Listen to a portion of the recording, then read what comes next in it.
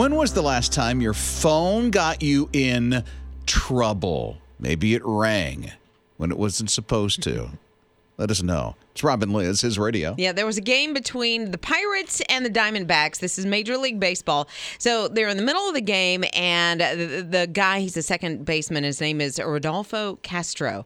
So he's having to make it from first to third. And I mean, he is running. He is jetting to try to get there. So as he's coming around to third, he slides. And as he slides, out pops his phone out of his back pocket. That's a no-no, isn't it? That is a big... I thought so. No. So this guy, Castro, has just been called up from the minor leagues to the major leagues, right? Like, I think so a chance of a lifetime. Yes. For him. Okay. But what I'm thinking, because I don't know the rules for minor league baseball, is he allowed to have his phone? And no one kind of filled him in.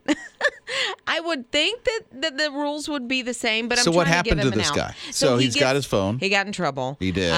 You can see the referee, like, he sees him slide in, and then he's like, you dropped your phone, not supposed to have your phone. Yeah. And so they do an investigation, and I think it was an accident, but he did get a 1-game suspension. So he's out of game. Yeah.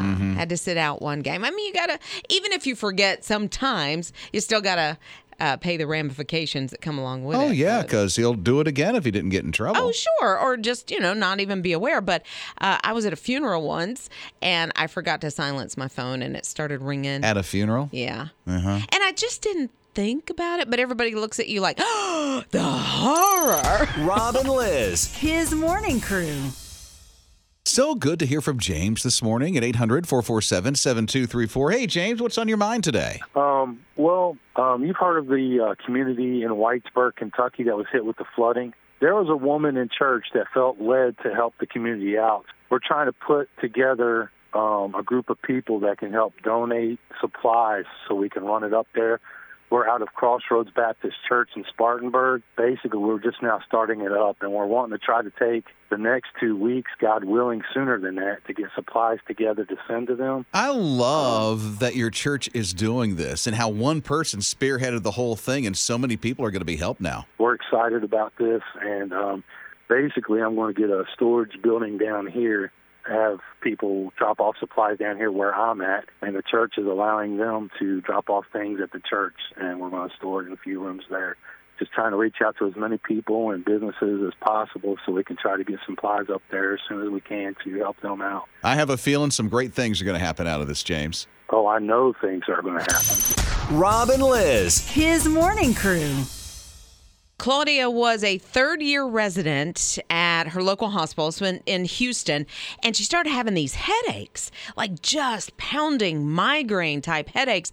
She would take aspirin, this kind of thing. Nothing was helping. She went to the doctor. Finally, they found that she had a condition where her brain was growing kind of outside the skull. It was putting so much pressure on her skull that she had to have brain surgery. Oh, my word. She ended up having 6 brain surgeries. This took a long time. It was like a year from the surgeries. She went through physical therapy. She had to learn how to walk. She had to learn how to feed herself. Had to start all over in life again. I mean, literally. Yes. Oh, my. Completely over. Now, her dream was to become a surgeon. That's why she was a resident at this hospital, wanted to be a surgeon. Because of the condition and what happened during that period of time, she was no longer able to be a surgeon. Very specialized, what she needed to do. Hands didn't need to shake at all. Oh, so because of the brain surgery now, some things weren't working the way that they used to. Right. Okay. And so she had to pivot a little bit, but she went back to school. She got her degree. And because of what she went through, she is now she's working in rehabilitation. Physical rehabilitation so that she can help others. And I love that she's going to have that compassion. Like, she will be able to say, I have been where you are, and look what I've been able to do. You can do it too. Look at her. I mean, she could have said, forget this. I'm putting it down. I'm not doing what I really am built to do. Mm-hmm. Instead, she pivoted and she's like, hey, I can serve over in this area, and I've got some expertise in it now. That's amazing. And you can see the plan kind of playing out, that this is where she was supposed to be and who she's supposed to be with that compassion. Rob and Lizz, his morning crew. he was really thinking through about giving his girlfriend's dad a card. And so he's like, okay, what am I going to put on the card? What am I going to put in here? It's got to be special. He wanted to do something that is going to change this man's life. Wow. Seriously, all on a card. And so they're out to dinner. He hands the card to the girlfriend's dad, and the girlfriend's dad's looking at it going, oh, is there some money in this thing? I know, gift card? Joking Thanks. around. He opens it up, and all of a sudden, you see his face completely change from disbelief to, oh, my word, I can't believe what's going on here. And I'll just read to you what it says on the card. You got to be kidneying me. Kidneying me? And then you see a drawing of the little heartbeats, like, if you're in the hospital, you see the heartbeat. Oh, sure. That thing with a picture of kidneys. And it says underneath it, we're a match. You see, his girlfriend's dad needs a kidney transplant desperately. He went to check if, hey, I can do it. Let me see. And he went through the test without them knowing it. And he's a complete match. He's donating his kidney to his girlfriend's dad. What? Yeah. Wow. Not that he was looking for brownie points, but oh my goodness. Right? That is such an incredible gift for anyone to give anyone else. But in this situation, how sweet is that? He's in disbelief. He hugs this man. I mean, it's just, what a great thing to do. Can you imagine a gift like that? I mean, it literally is the gift of life. Rob and Liz. His morning crew. In this clam appetizer that they were eating, there was a very rare pearl. Yeah. They only paid like $14 for this appetizer. It was little neck clams, which I've never heard of. I don't know. I don't eat clams, so I don't know. Now, usually pearls are in oysters. Sure. And it's like, I had no idea that a lot of people did not know that pearls can also be developed in clams, but it's very rare. Yeah, it's purple. I've never seen a purple pearl. Ever, but it sounds it needs to be washed. gorgeous. No, it's actually purple. It's super rare. So $14 for the clams. They're thinking now, once he has it appraised, it may be worth about $16,000. That's a lot of money to find in an appetizer, and he gets to keep it. I know. I'm glad that he didn't break a tooth. That could have happened. Yeah, but, you could have got it fixed with that kind of dough. Rob and Liz. His morning crew. So there is a Webb telescope, and NASA has discovered with this telescope what they call 20 explanatory systems. And so now that they found these 20 systems, they want to get them named. And so they thought, hey, let's get them named by people that are just ordinary people. Bartholomew. Yeah, I don't know. The Bartholomew system. I like it. I don't know. So all you have to do is get a video together that's 3 minutes long and then a 300-word essay and then send it off to NASA before November 11th, and then you could be naming one of those 20 systems. So you have to come up with a reason why it should be named the Bartholomew system. Yeah, go for it. Okay. I don't know if I can do 300 words. No, I don't know. She has lots of words. Wait a minute. Because I like it. Rob and Liz. His morning crew. This woman is just coming home. She's making sure her kids are okay, and she notices her cats are really stressed and have a lot of anxiety. It's Rob and Liz, his radio. Turns out that a seal made its way into her house. Seriously. Through the cat doors. It's crazy. And she saw the seal on the couch. Yeah. Lounging around. I mean, he had to catch up on his shows, Something like that. was Like, streaming. oh, hey, I can stream my Netflix now. Exactly. This little seal.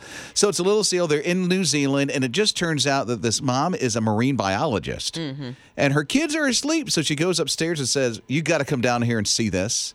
So before the seal is, gone, back to where it needs to be, not inside the house streaming Netflix and eating bonbons. And stressing out the cats, because it did stress out the cats. Well, I mean, the cats are like, what in the world is happening? The Who seal are was you? going, and antagonizing the cats a little bit before it got tired and lay down on the couch. Well, I mean, okay, so the seal is in a place it's never been before. I would think it's not used to going into people's houses. Maybe never seen a cat before, so try to figure that one out. But he didn't destroy anything. No. I mean, things were wet in the house. Mm-hmm. He was looking for water, but... including the couch. Yeah, other than that, he's just hanging out. Remote's a little damp. Rob and Liz. His morning crew. friend of mine went hiking over the weekend and ran across a copperhead. Oh, no way. Oh, I know. Scary times. But you never know. I mean, when you're out in nature, you don't know what you're going to come up on. True. Rob and Liz in the morning. It's his radio. We ran across a snake when we were hiking over the weekend, too. It was just a water snake, so very, very harmless. Still a snake. Yeah, but it was harmless. It's a very harmless snake. There's this one guy that was out hiking, and then he heard like a whistle. And it sounded like someone was in distress. Oh, no. Yeah, actually, he recorded it. And so this is it. And so he's going to investigate what's going on, and he's walking, and then right around the corner, he comes up on what was making the whistle. Was it a person? No, this is literally the sound. That was a pig. It was It was a hog. what? Yeah. It was out. What? Mm-hmm. It was hiking? No, not the pig. Oh. The guy was hiking. Oh. And he heard this and thought it sounds like somebody's in distress. Yeah, it sounds Because like it's like, and then he's walking around the corner. He's like, he's investigating. This is literally, he got out his camera. That is a pig. It's called a whistle pig. It sounds like my gym teacher back in high school trying to get me. And when I look at them, I go, why does this look like a pig? It almost looks like a beaver to me. Is that what it is? Like, or it's actually a pig? I would imagine. To me, it looked like a beaver. It looked like, make a dam in the river. That's kind so of a thing. Weird. But they called it a whistle pig. I've never heard that sound. Not that I hike a whole lot, but I have been out in nature once or twice in my lifetime, so never heard this. Yeah. That's kind of interesting. Yeah. So there you go. A whistle pig. Rob and Liz. His morning crew. This airplane, it's an Ethiopian Airlines airplane. Didn't land anywhere around here or in America, but it overshot the runway at 34,000 feet. So it wasn't like it was coming down and it overshot the runway and landed somewhere else. Now, it just it was on course, on path, and it just went like right over the airport where it was supposed to land. And all of a sudden, some alarms go off, and the pilots go, and they stretch a little bit. They're taking a nap. And then they realize, we got to turn this puppy around and land this thing so that these people can go to where they're supposed to be going. And I get it. If you're on an international flight, those are long flights. Yeah. But shouldn't the pilot sleep while the co-pilot is in charge? Somebody needed to be awake. Somebody needed to be awake. Good thing co-pilot doesn't mean it goes in to land. You know? Right. There's some human intervention that needs to take place, and that was it. So it was like pointed toward the airport. It just like overshot the airport, just kept going. Can you imagine? You're like, wait, isn't that the air? What's happening? Like, what? Especially if you're watching the screen in front of you, the flight path. Yes. That's like, wait a minute, what's going on here? Does somebody need to knock? I mean, what's up with these guys? Rob and Liz. His morning crew. You've heard about the Leaning Tower of Pisa, right? It's Rob and Liz, his radio. Now there is the Leaning Lighthouse of Bremenhaven. Yeah. It's a lighthouse in Germany. Yeah. And it's starting to, it's been tilting for a while. Now it's going to fall at some point. So they stopped any kind of ships from going into that port, into that river. There's a big river that's right there at where this lighthouse is. It's about to fall. Wow.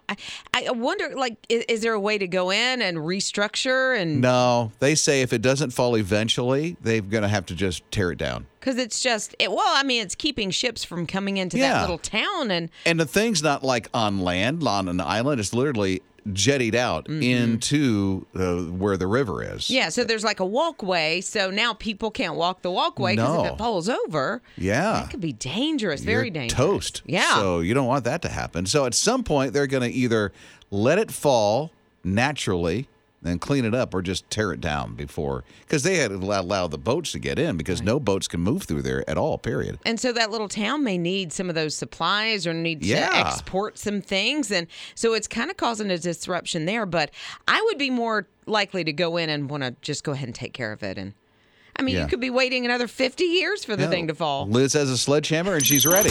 Rob and Liz. His morning crew.